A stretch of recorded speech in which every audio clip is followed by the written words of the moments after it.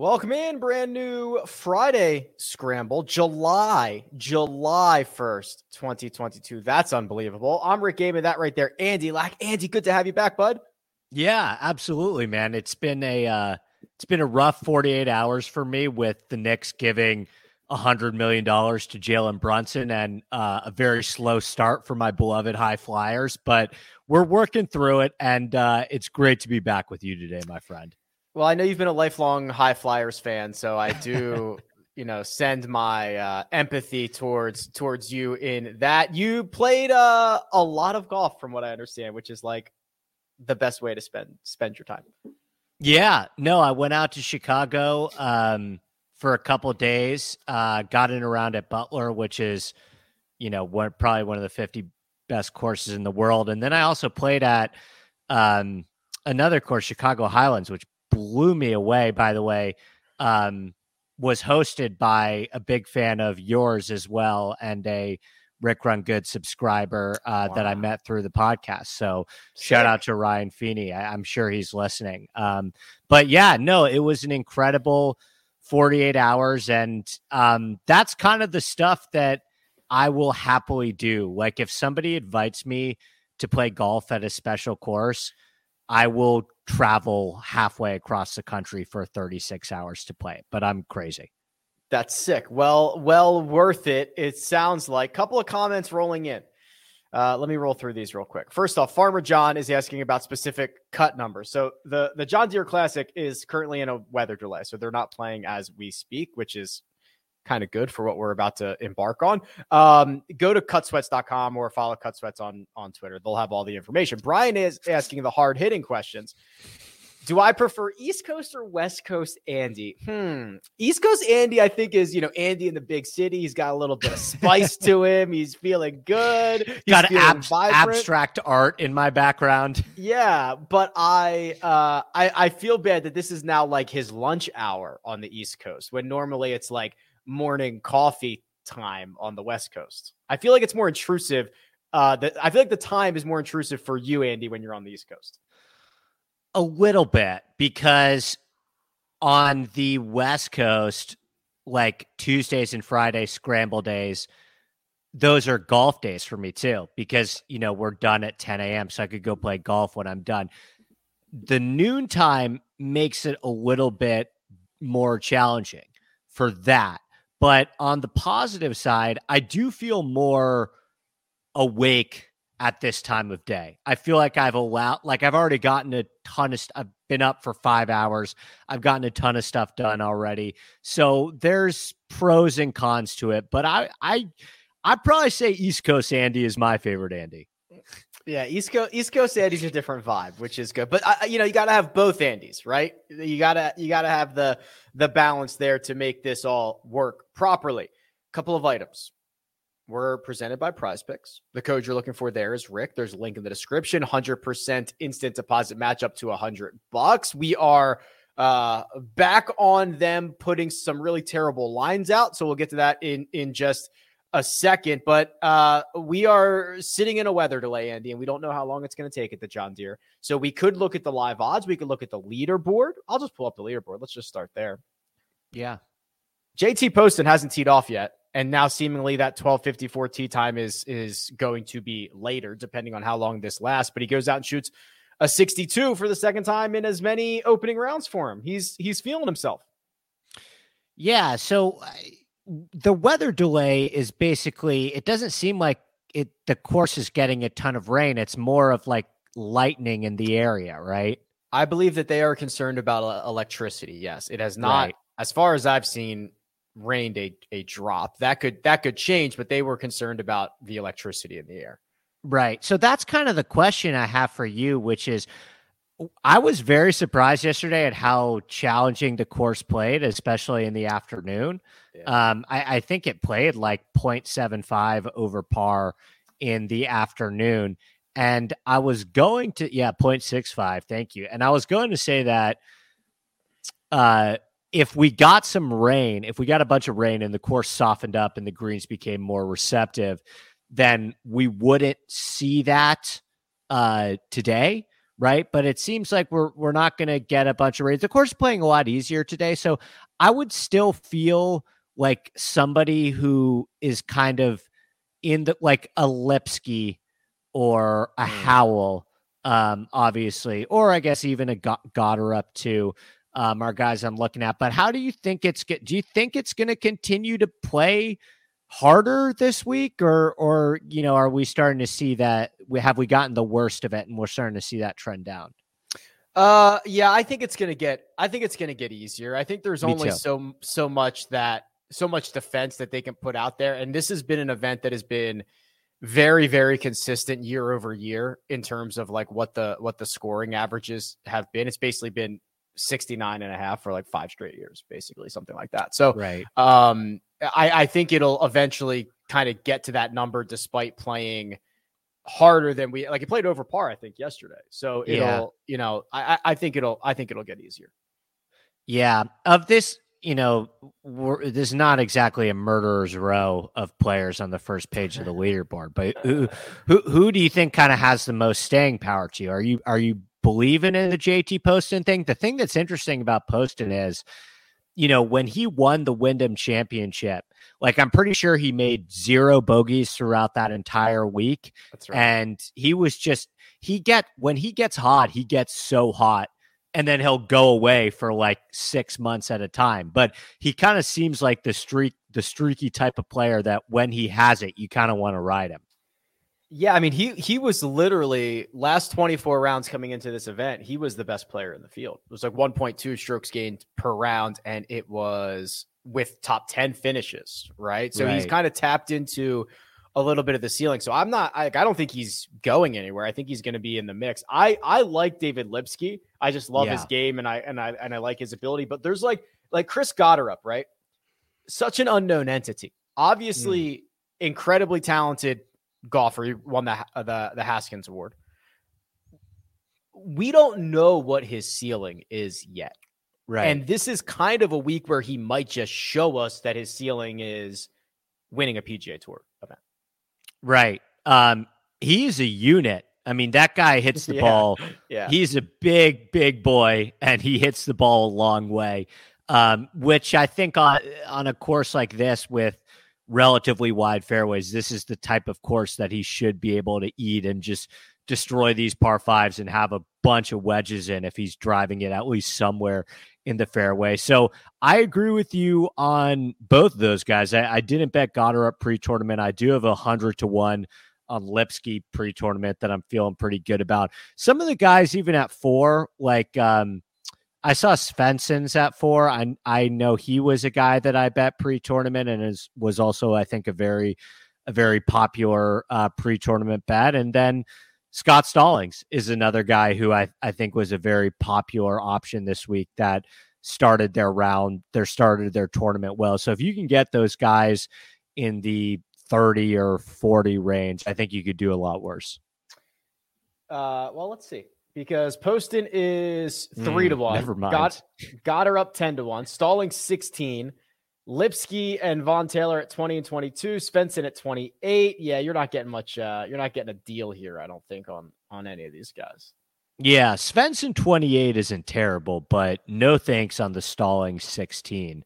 For me, that feels a little bit low. And even with the Poston thing, like I think with Poston, I imagine that once they resume play, which I don't know if that's going to be. Did they give us an update, by the way? I haven't seen one before we got on air. I don't know if they've made an announcement yet. Basically, how it works is they delay it and then they give us an update like every 45 minutes or something like that, right? Right. Yeah. And if it gets delayed too long, they'll let the guys re-warm up. Right. So I imagine, and I was looking into Saturday morning to see if anything got funkier for the guys on Saturday morning. And Saturday looks to be pretty pristine as well. So even if some of those guys in the afternoon bleed over into Saturday morning, they might end up having an advantage because conditions on Saturday morning look pretty good too. Interesting. We talked about Chris Goddard up for just a second. Are we just going to have 3 or 4 of these guys every year? Goddard up, Davis Riley, Cam Young, you go back a couple of years, you get Zalatoris, and then you get the Wolf, Hovland, Morikawa crew. Like, we're just going to get just like stars every year who are like 22 years old. I think in a post-Tiger era, yeah. I think that these guys are athletes, right? I think that's the biggest thing that has changed that I've noticed the most is that, Goddard probably could be a football player or a baseball player. And like, you watch Cam Young swing the club, like that guy's an athlete, right? So yes, I would imagine that the pipeline is extremely strong. I think the only thing that you have to worry about is some of those guys going to live, right? Like the Oklahoma State guy, Eugenia Chikara. Yeah. Chikara, although he was very bad in round one of live. Again, but I hate the fireballs anyway, so no worries there for me. But four over 76 for Chikara. Right. Although I heard Pumpkin Patch was playing firm and fast, so we'll not get on him too much for that. But yeah, I mean, I think that would be the only concern is that some of those guys might be going to live. Like the past two U.S. amateur winners, Piot and Ogletree, aren't very good. I don't think those guys were ever going to be stars, but Chikara could be a star, right? Pearson Coody, he might be a star. Goddard, he might be a star, right? Ogletree's not playing in live this week. Is he just like done now? Has he been cycled out of this? Yeah, so that's a great question that I've been wondering myself too. Like I think he shot like 85 in one of the rounds and finished in dead last. My boy, Saddam Cake Kwan Janana, shot an 82 today. So you have to imagine that Saddam's on a pretty short leash as well. But I have no idea. Do they get relegated? I have no concept of how it works. We'll talk about them more on the other side because there's other things I have questions about because they did say that they're trying to make it for next year where it's the same 48 guys, which introduces a lot of different wrinkles, which we'll talk about. But I want to get to the props here because they might push these start times back actually because we got plenty of time on a lot of these. So we will look at the props on the other side. We will talk through the live board, see what's available, and see what we can find. But first, we are going to take a quick 30-second break.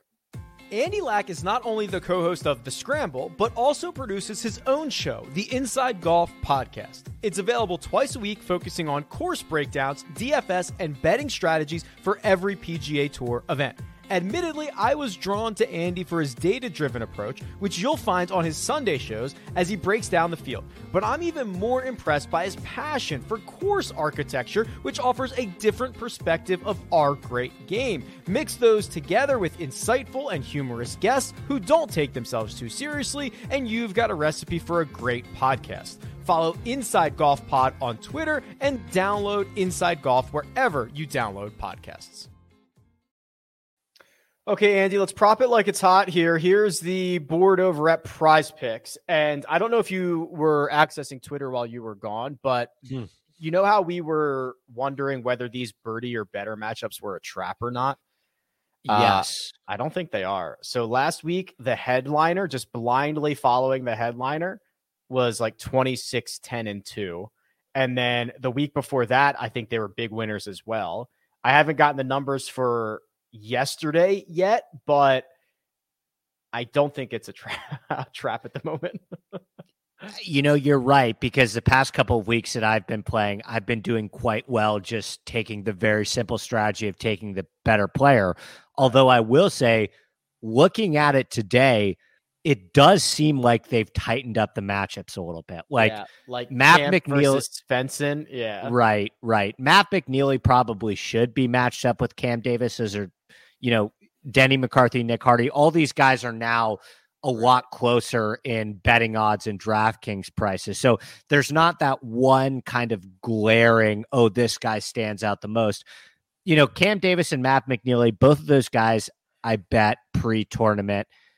Cam Davis, so I tracked them a bit yesterday. Cam Davis was a lot more impressive to me than Mav McNeely, although both played well and kind of stumbled down the stretch. So I'm really high on Davis going forward, and that's probably the one over McNeely that stands out the most to me. He also makes a ton of birdies, by the way. He makes a ton of birdies. Very not high that upside Mav golfer. doesn't, but right. Yeah. The other thing is, I wonder if these are intentionally closer or if that's the nature of the field that we have this week, where I think a lot of guys are kind of similar. So we'll keep an eye on this. Now, the strokes yesterday were like, I think they were all 69.5 or something like that. They've been adjusted down to basically 68.5 or 69. The course playing close to 2 shots under par last time I checked. So if you think that, these guys are going to go out and gain like a half a stroke on the field, like you're kind of on the underside of these. Yeah. I feel like these lines are pretty fair. No, I mean, the only one that I think it's really, really, I don't have the data of this up in front of me, but just anecdotally, I know how difficult it is to follow up a really, really low round. Mm-hmm. So I think Poston over, not that 69 is like a terrible round here, by the way, either. That's still shooting 2 under par. I mean, if he shoots 69 and is at 11 under par, there's a decent chance he might even be in the lead heading into the weekend. So I'd probably take the over on Poston there. Yeah, and I was in the same boat, but I was thinking under 5 birdies. Right, I like that too. He has to make 6 to burn you, right? Yeah. Like, is he going to make 6 birdies or better today? Right. What he made, I mean, we shot like the round of his life yesterday and made 8, I think, right? He had 7 birdies and an eagle, and he's got to make 6 today to beat you. Feels pretty strong. That might be the one to target a little bit even more, is the total number of birdies, even more so than the stroke, because you're right. 5 does seem steep to me, a little steep. Yeah, these guys, and I think yesterday they smashed the greens in regulation. Like basically all these guys went over yesterday. Because Lucas Glover is already out. So I think Lucas Glover was kind of like the one guy that burned everybody, but otherwise these guys are just hitting a ton of greens. I don't think they're going to get any rain or water on the course during this little weather delay. But if they do, it only helps these, right? Like there's only upside in hitting more greens and hitting more fairways if the course is wet. Yeah. It's, the greens, like, again, 14, if for Poston to hit 14 of 18 greens, that feels like a lot. I know you said that most of them went over yesterday. 14 to me feels pretty high. But I guess these greens are pretty receptive. It does, but so historically, well, I have the hold on, let me find somebody who is going out this afternoon. So like Denny or Poston or McNeely. Yeah. Okay. McNeely historically has hit 13 or more greens in 7 of the 9 rounds he's played here. Wow. I don't know, which is like, past performances do not indicate future returns or whatever, but like, I don't know. I think they're quite easy to hit. Yeah, no, it's interesting. It made me think about how, like in the NFL, you always take the highest over-unders over and the lowest over-unders under. Right. So maybe you kind of want to approach it from that sense. Yeah, because it's like books know that it's either going to be really high or really low, but they can't set a total to like 65 and be like, right, bet the over on this. They got to entice you a little bit. Right, exactly. Other thing I noticed, and I don't know if you have been following this week, the live golf props are available. Right. Strokes and birdies are better, which yesterday, what was the leader at? So Carlos Ortiz shot a 67. That was the best score that was out there. So there's a pretty wide range of props. I don't know if I have enough information or enough thoughts to make a lean on any of these. Yeah. I mean, I did not do any research on Pumpkin Ridge. I did not spend a ton of time watching LIV. I followed what was going on through Twitter, and I talked to a bunch of people that watched it, and I caught some highlights this morning just to be prepared for if we were going to talk about it a little bit. But it's hard for me to sit here and feel confident about an edge that I would normally have with the PGA Tour, like a golf course that we have data on and players that we have data on. This feels a little bit more like a guessing game.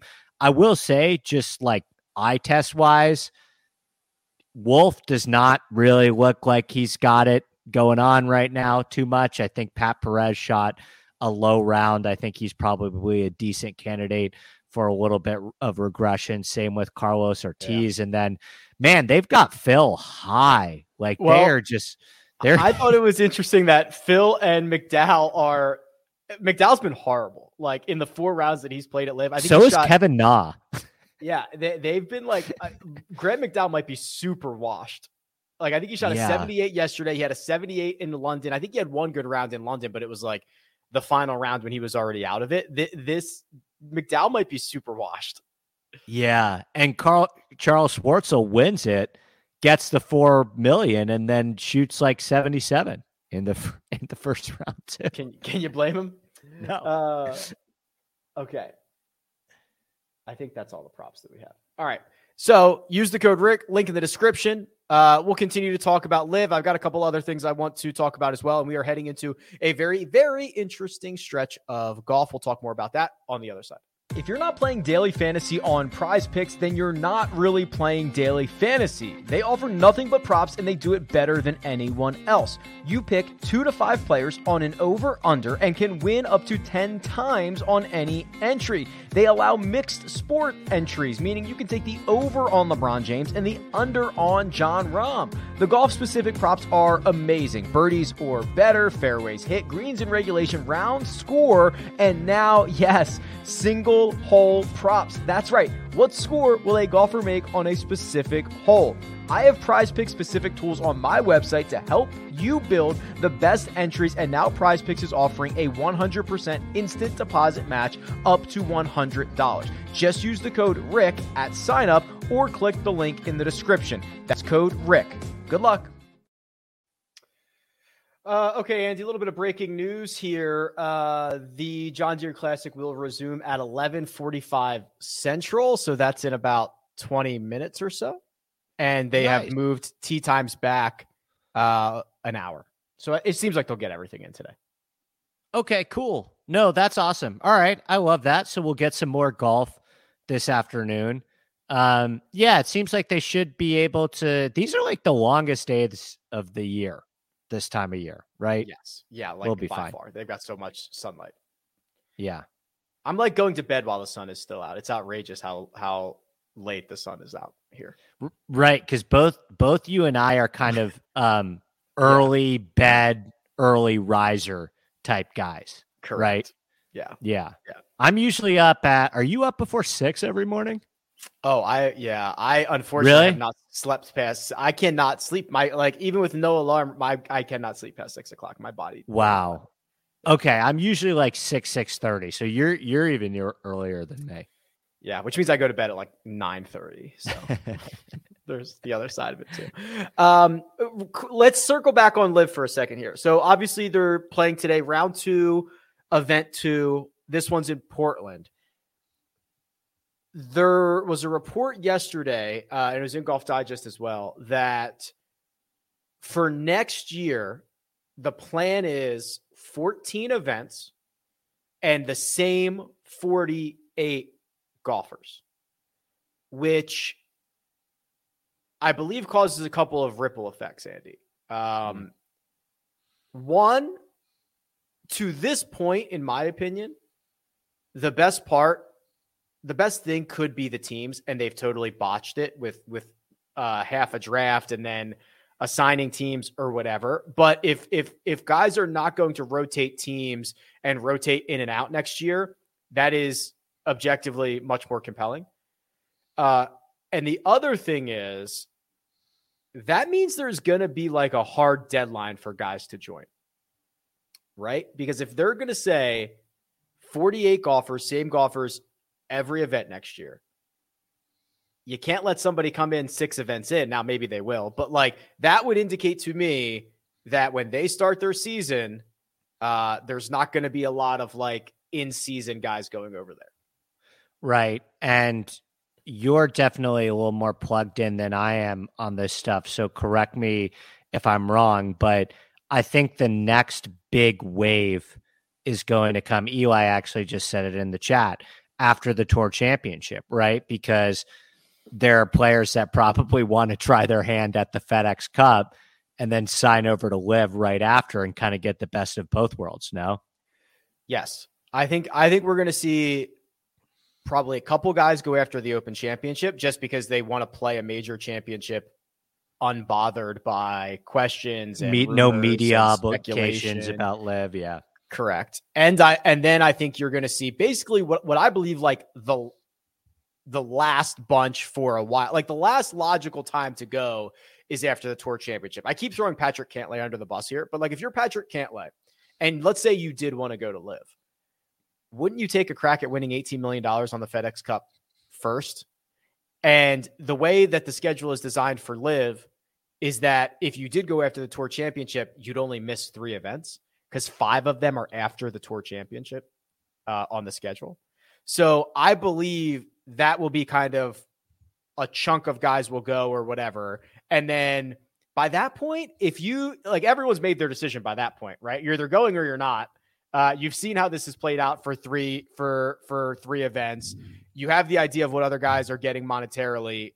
Like, I don't think there's going to be a lot of seismic changes after that.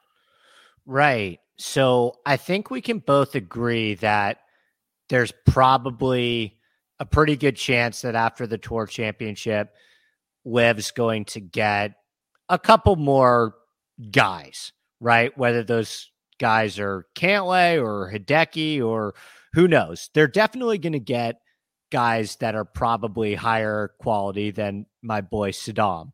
So my question is, what happens to the other guys? Did maybe Saddam and Andy Ogletree ended up being the smartest guys in the room because they're not even good enough to fill out the field? So did they get guaranteed money and now they just get guaranteed money to not play? I hope they have good agents, right? I hope they got paid in advance and they got, money up front and guaranteed. And then they can, like, if I was Andy Ogletree, and I have no idea what happened, but let's assume they gave him $2 million, right? That's kind of like what they offered Pearson Coody. Like, let's say he got $2 million guaranteed, wired to his bank account 2 months ago. And then Greg Norman's like, all right, bud, like, listen, sorry, keep the money. We don't need you anymore. We're filling out this field. If I were Andy Ogletree, I'd be 1, thrilled. And I would 2, be like hands and knees begging to get back to the PGA Tour and just be like, I just got my money. Let me bounce now. Right. I mean, to be honest with you, I think part of it is that Ogletree maybe knows deep down that he's not good enough to be a successful member of the PGA Tour. So this does end up being his best case scenario. I'm very curious to see how it evolves because, the one biggest point that I wanted to make about this is that it is a startup, right? And so startups generally change a lot in the first year and a half. And you do see them kind of shooting by the hip, and it seems like they're making things up a little bit as they go and trying different things. I have no understanding of why they scrapped the draft. I don't really understand what's going on there. And then what's the point of the draft if some of the teams are already preordained and pre-decided? Right. So I'm very curious if things are going to look a lot different at the start of next year for them. And this was kind of the trial period. Well, I think they, yes, they're definitely going to evolve. They're definitely going to change. The team thing, in my opinion, is the best thing. I want that for all tours, but you can't have it. You can't be half in on teams. you either have to have captains that draft new teams every single week, which I think would be incredibly fascinating. But these guys, they want to play with their friends, right? There's a reason the South African guys are all together, because they're buddies and they want to play together. And like, it's, Westwood and McDowell or whatever, like they just want to play with you. They want to play with each other. So, okay. In that case, then you can't be having guys swap in and swap out of the league all year long. It defeats the whole purpose. So you either have to have drafts every week or preset teams. Right now they have neither, but if they get to preset teams, like that's a much, much, much more compelling format. Right. So I want to ask you, because I think I kind of feel differently about this than you. I have no need for teams in golf. I have zero interest in it. I think it's an individual sport. I love that it's an individual sport. I love the competitive starvation around the Ryder Cup.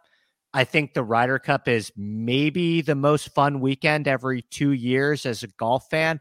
And I think if we got something closer to the Ryder Cup every week or once every month or even every other year, it would diminish some of the value of what I believe to be the most fun event in the world as it regards to golf. So I'm kind of on the other side. I have zero interest in teams at all. I don't like it at all.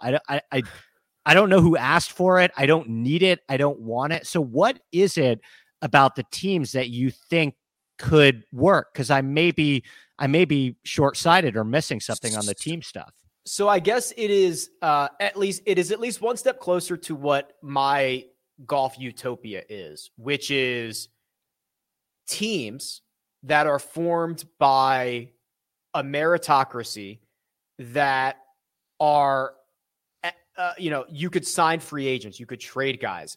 Ricky Fowler would be released from a team because he's not playing very well. You'd have a year-long not news cycle, but like the NFL is so compelling because right, the draft, the training camp, free agency, trades, all of that. The other thing is, and I agree with you, I don't need to see these guys necessarily play like a scramble or alternate shot or anything like that. They are playing their own individual ball and just taking the best score from, each day. I think that it is generally good to incentivize every golfer to be as engaged as possible for every single round. So if you're Graham McDowell and you shoot 78, you could still post a 66 in the final round and contribute to your team, which I believe that's more compelling when guys are engaged throughout, as opposed to playing the weekend, knowing you're 15 shots back and trying to just get out of town. Right. I think you make a really good point about extending the off season and making things kind of matter more, even on the weeks when you don't have a tournament. Right. So like, I know a ton of people that are obsessed with the NBA offseason and they can't get enough of what's going on with Kevin Durant. Right. And right now, the NBA is a massive story and 0 games are being played for the next few months. Right. And I know people that are super, super interested in that stuff. And then when the season starts, it's like, whatever. Like I'm way more interested in the drama than I am the actual games being played. I agree with you. I think you raise good points. I think my only the other side of that though is what happens if I'm just making this up because I don't have all the teams down pat, but say the guy in the lead shoots a 6 under par and he's doing great, but keep throwing Saddam under the bus, but his teammates shoot 82, right?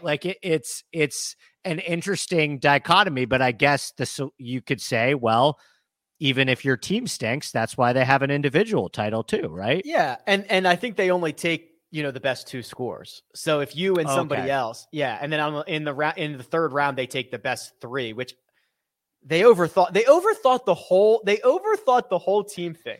They had the good model. It's like, hey, make this like F1 or whatever. And it's like, okay, we will, but we're going to handpick some of these teams. We're going to do a draft week 1. We're not going to do it week 2. We're going to change the rules from day 2 to day 3. Like, Greg, You overthought it, buddy. Just like, relax a little bit.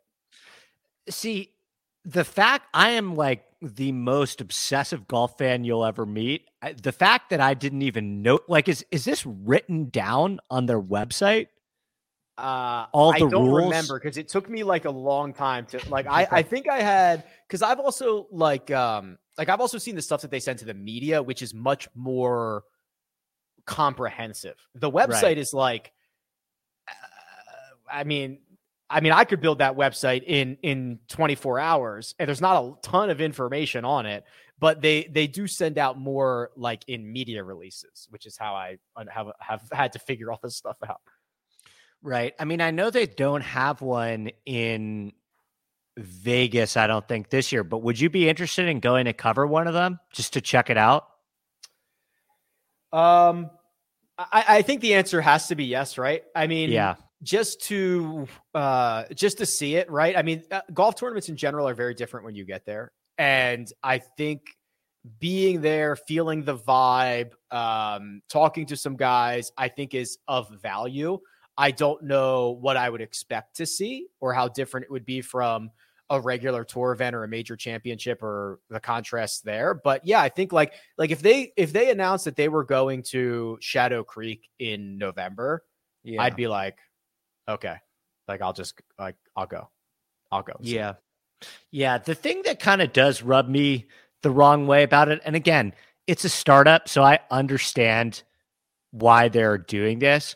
But have you noticed how it's almost like Norman and the PR guys are like telling the commentators and the players, like, go all in on how happy you are. Like, you need to keep banging the drum of how happy you are. And to me, the more you have to tell somebody, oh my gosh, all of our concessions are out.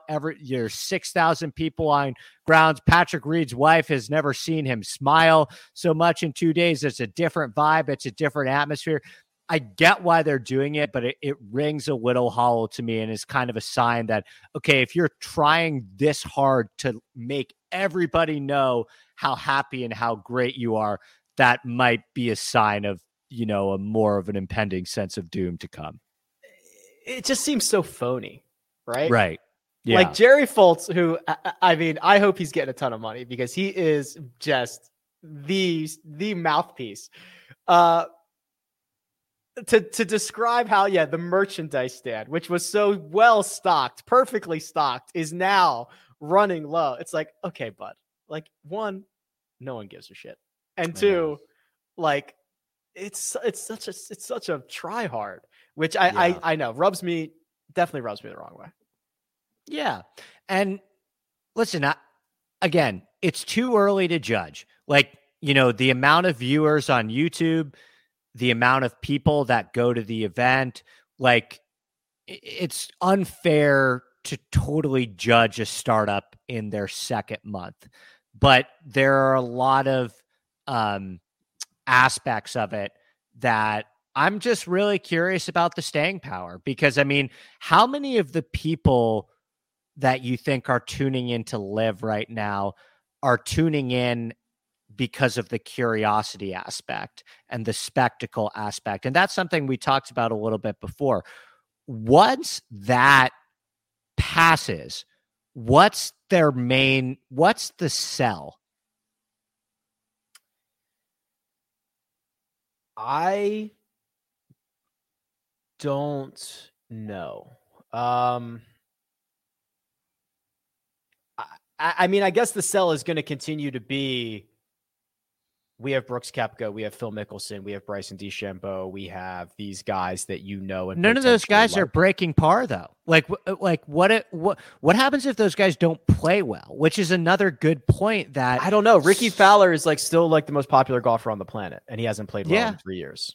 Yeah, no, it's a fair response. It's a fair rebuttal. But one of the most interesting points that I've heard, might have been your colleague Kyle Porter that was tweeting about this, but are these guys that go to Live, are they going to stay competitive? And how are we going? Because the only time that we're really going to be able to judge the state of their game is the majors. And you have to worry that a lot of these guys, are they going to stay sharp? Are they going to still contend in majors? Like, let me ask you a question. If Brooks finishes T35 in the live event and they hang a 60 or a 70 to 1 on him at the Open Championship, like, are you betting that?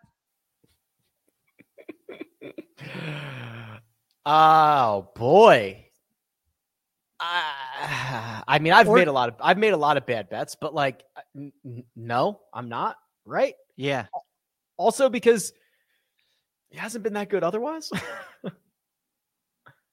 Yeah. I mean, you can sub in any of those guys too, Rick. Like DJ 40, 50 to 1, Bryson maybe 100 to 1. He's been 100 to 1 in recent PGA Tour events and majors. Like Brooks, like how do we judge these? How do we judge these guys? Right? I mean, Liv doesn't even. I think we get traditional stats from Liv, right? But I mean, even if you're doing strokes gain, like if the baseline is like Jediah Morgan, and I'm done with Saddam, he's taken enough drive-bys already. But if the baseline is Jediah Morgan, right, then you know, how much does your 5 strokes gained on the field really matter, right? So what's the most fascinating thing for me to see is, do the guys that go to live, let me ask you this again. Any of the guys that have gone to live, so Bryson, Brooks, DJ, do any of them win a major in the next 3 years?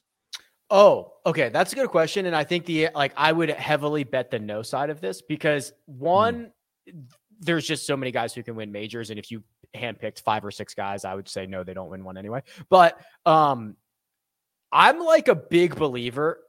Like I've unfortunately been in the OWGR calculation and like I've been deep down that rabbit hole. I'm of the belief that Liv is not going to get OWGR points anytime soon. And I'm of the belief that and I've started to run the numbers on this. If by the time we get to the Masters, these guys are going to have their OWGR ranks tank. And I don't even think there's a pretty good chance these guys don't play in majors, let alone win them, because they're not going to qualify for them. There's obviously exceptions in Dustin Johnson and Brooks Koepka, guys that have qualifications via victory, but I think there's a chance they don't even get to play them.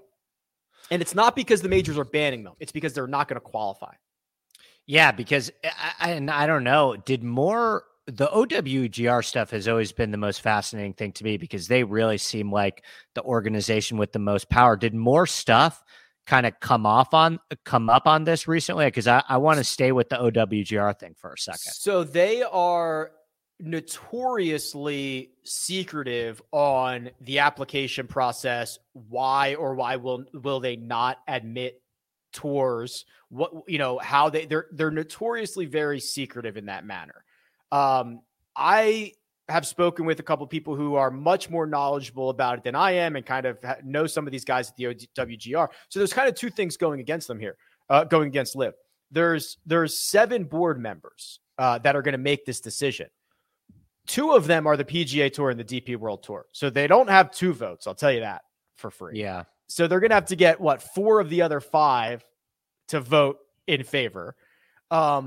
There is a lot of speculation that they will not issue points to a tour of only 54 holes with no cut, and that they will not. This is the other one that I'm like, I trust a source that the OWGR will not issue points to a tour unless their average participants for the year is like 70 or 75.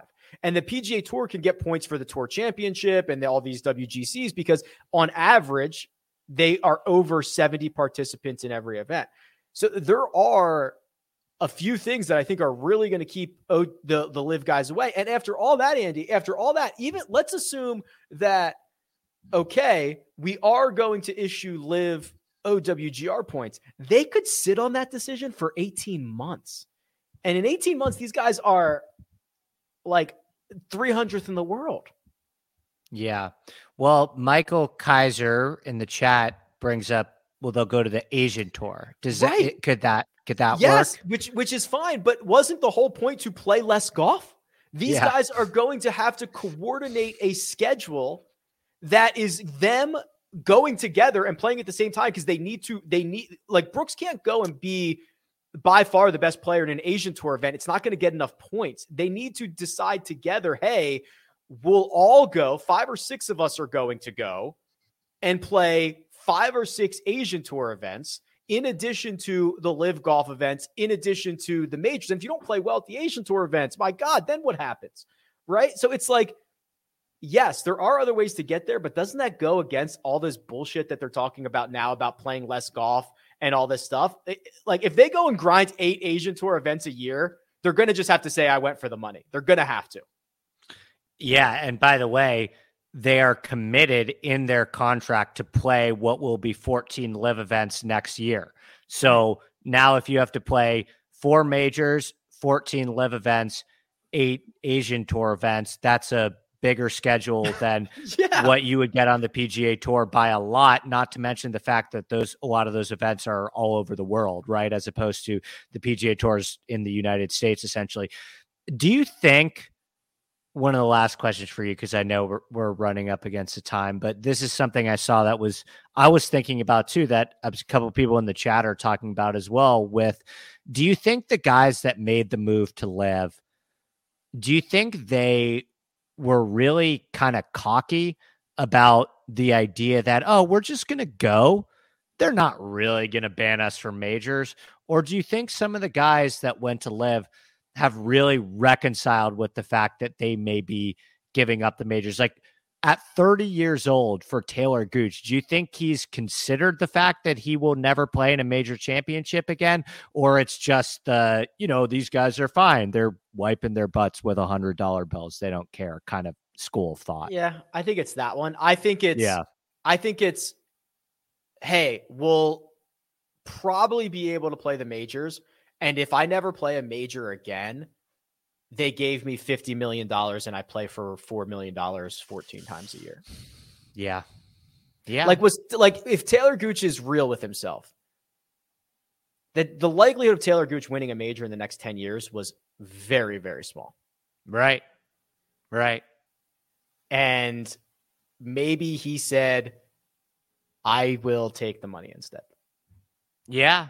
Which I understand. I can't blame him for making that decision at all. It kind of goes back to the thing that Nick Faldo was saying pretty eloquently on the broadcast. I'm going to paraphrase here, but I think the one thing you have to think about with these guys is, yes, of course, obviously the money's great, but you still have to find like meaning and purpose in your life. And I thought that was very powerful, the way that he said that. And I think if you look at some of these guys during their press conferences, instead of, especially Phil and Brooks, and I'm not sitting here and saying that at this stage of the game, they regret their decision.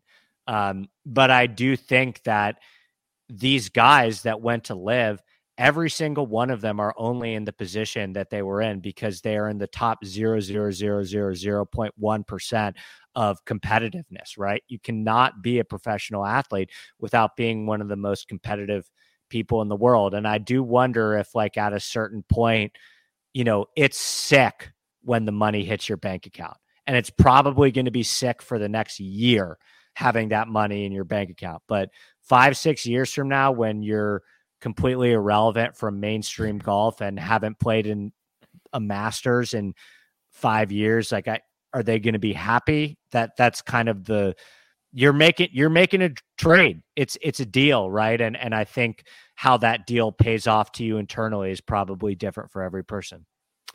Will Zalatoris, and we can get out of here, but Will Zalatoris tweets out that he is not going anywhere, which I love that he says. There have been a lot of rumors surrounding Live Golf and of specific guys potentially leaving. Now I've begun to hear rumors that I might be going to Live. I've heard every rumor about every player. I've not heard a single one about Will Zalatoris ever going, but maybe he has, and he felt the need, Andy, to let us know that he is not. Right, which is awesome. It's just like an awesome flex from Zalatoris. I mean, I'm with you. I have had my ear to the ground with this stuff, and I've not heard him mention positively or negatively regarding the live stuff at all. But I like this move for him. Zalatoris is a guy that we haven't talked about a lot in terms of what it would mean if the PGA Tour lost him. But to me, and this is maybe just because I'm so high on his talent, he's like a top 5 to 10 guy in terms of importance. And I think, especially if you are correct about them potentially not being able to play in major championships, Zalatoris is the type of guy that could finish his career with 4 majors, right? So why would he ever in a million years want to take that risk? I agree with you. This it's reeks of like, well, nobody's asked me if I'm going to live. I'm just going to tweet it out, which I think is hilarious. But good on you, Will. All right, Andy, we're entering kind of an interesting little week because Tiger's going to play golf on Monday. He's going to play Monday on television. JP McManus Pro-Am. We're going to scoot right over to the Scottish Open, which is now a co-sanctioned event. And then before you know it, Open Championship. So we're going to have to adjust our body clocks, sir, because, oh boy, for me, that's like 8 hours ahead. And East Coast, Andy, that's like 5 hours ahead. Have you seen the Scottish Open field, by the way? It's sick. Stacked. Yeah. So is the JP McManus, by the way, for what it's worth. How about this? JP McManus. There have been 25 men ever to be the number 1 player in the world since they started doing this. 25 ever. 13 of them are playing the JP McManus Pro-Am. Over half. Who is JP McManus? Do we know?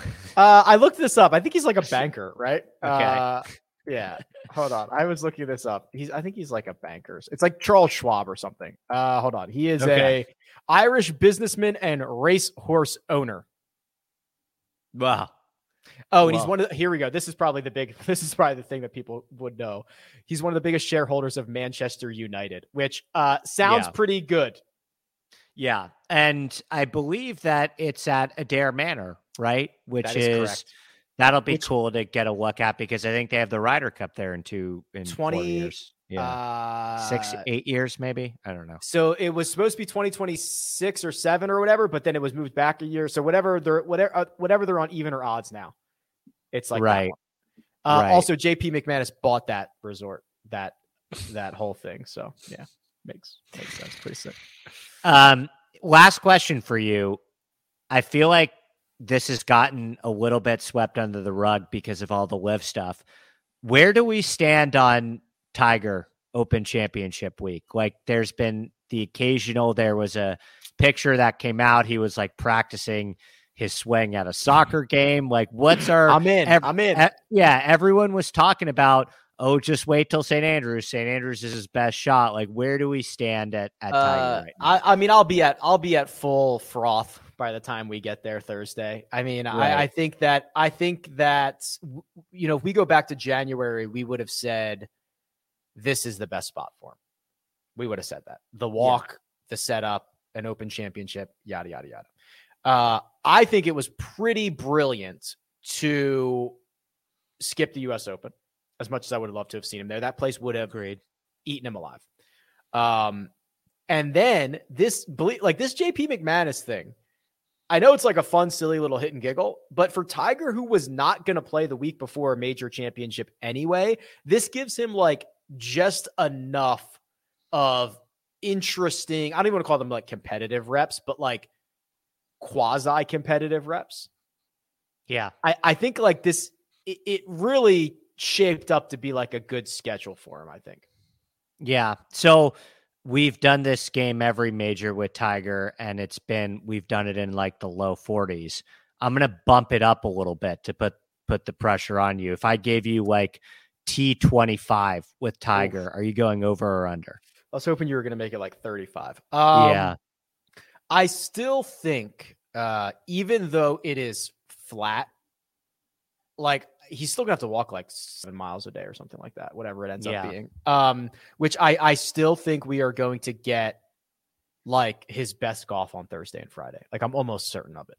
So I would still probably take the over here, but if it was 35, I'd think about it, because I do think that, and I think what we're going to get is, I think we're going to get spurts of really good golf.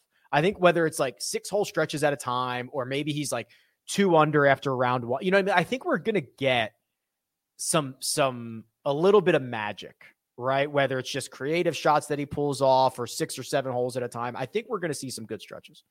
Yeah. Well, I'm incredibly excited either way. I cannot believe that this is the last major of the year. It feels like it's just all cramped together, but I couldn't be more excited. I had a friend who was at the Old Course a week and a half ago, just as they were putting the grandstands up. This is typically, it's close with the U.S. Open. I'd say still this is probably my favorite major. So I'm pumped, man. We got some fun stuff coming up. All right. Well, we will be here to cover it all. You can follow Andy on Twitter. He is available at ADPLAC Sports. You can find me at Rick Run Good. Armina does all the hard work behind the scenes. Mina, run the outro. See ya.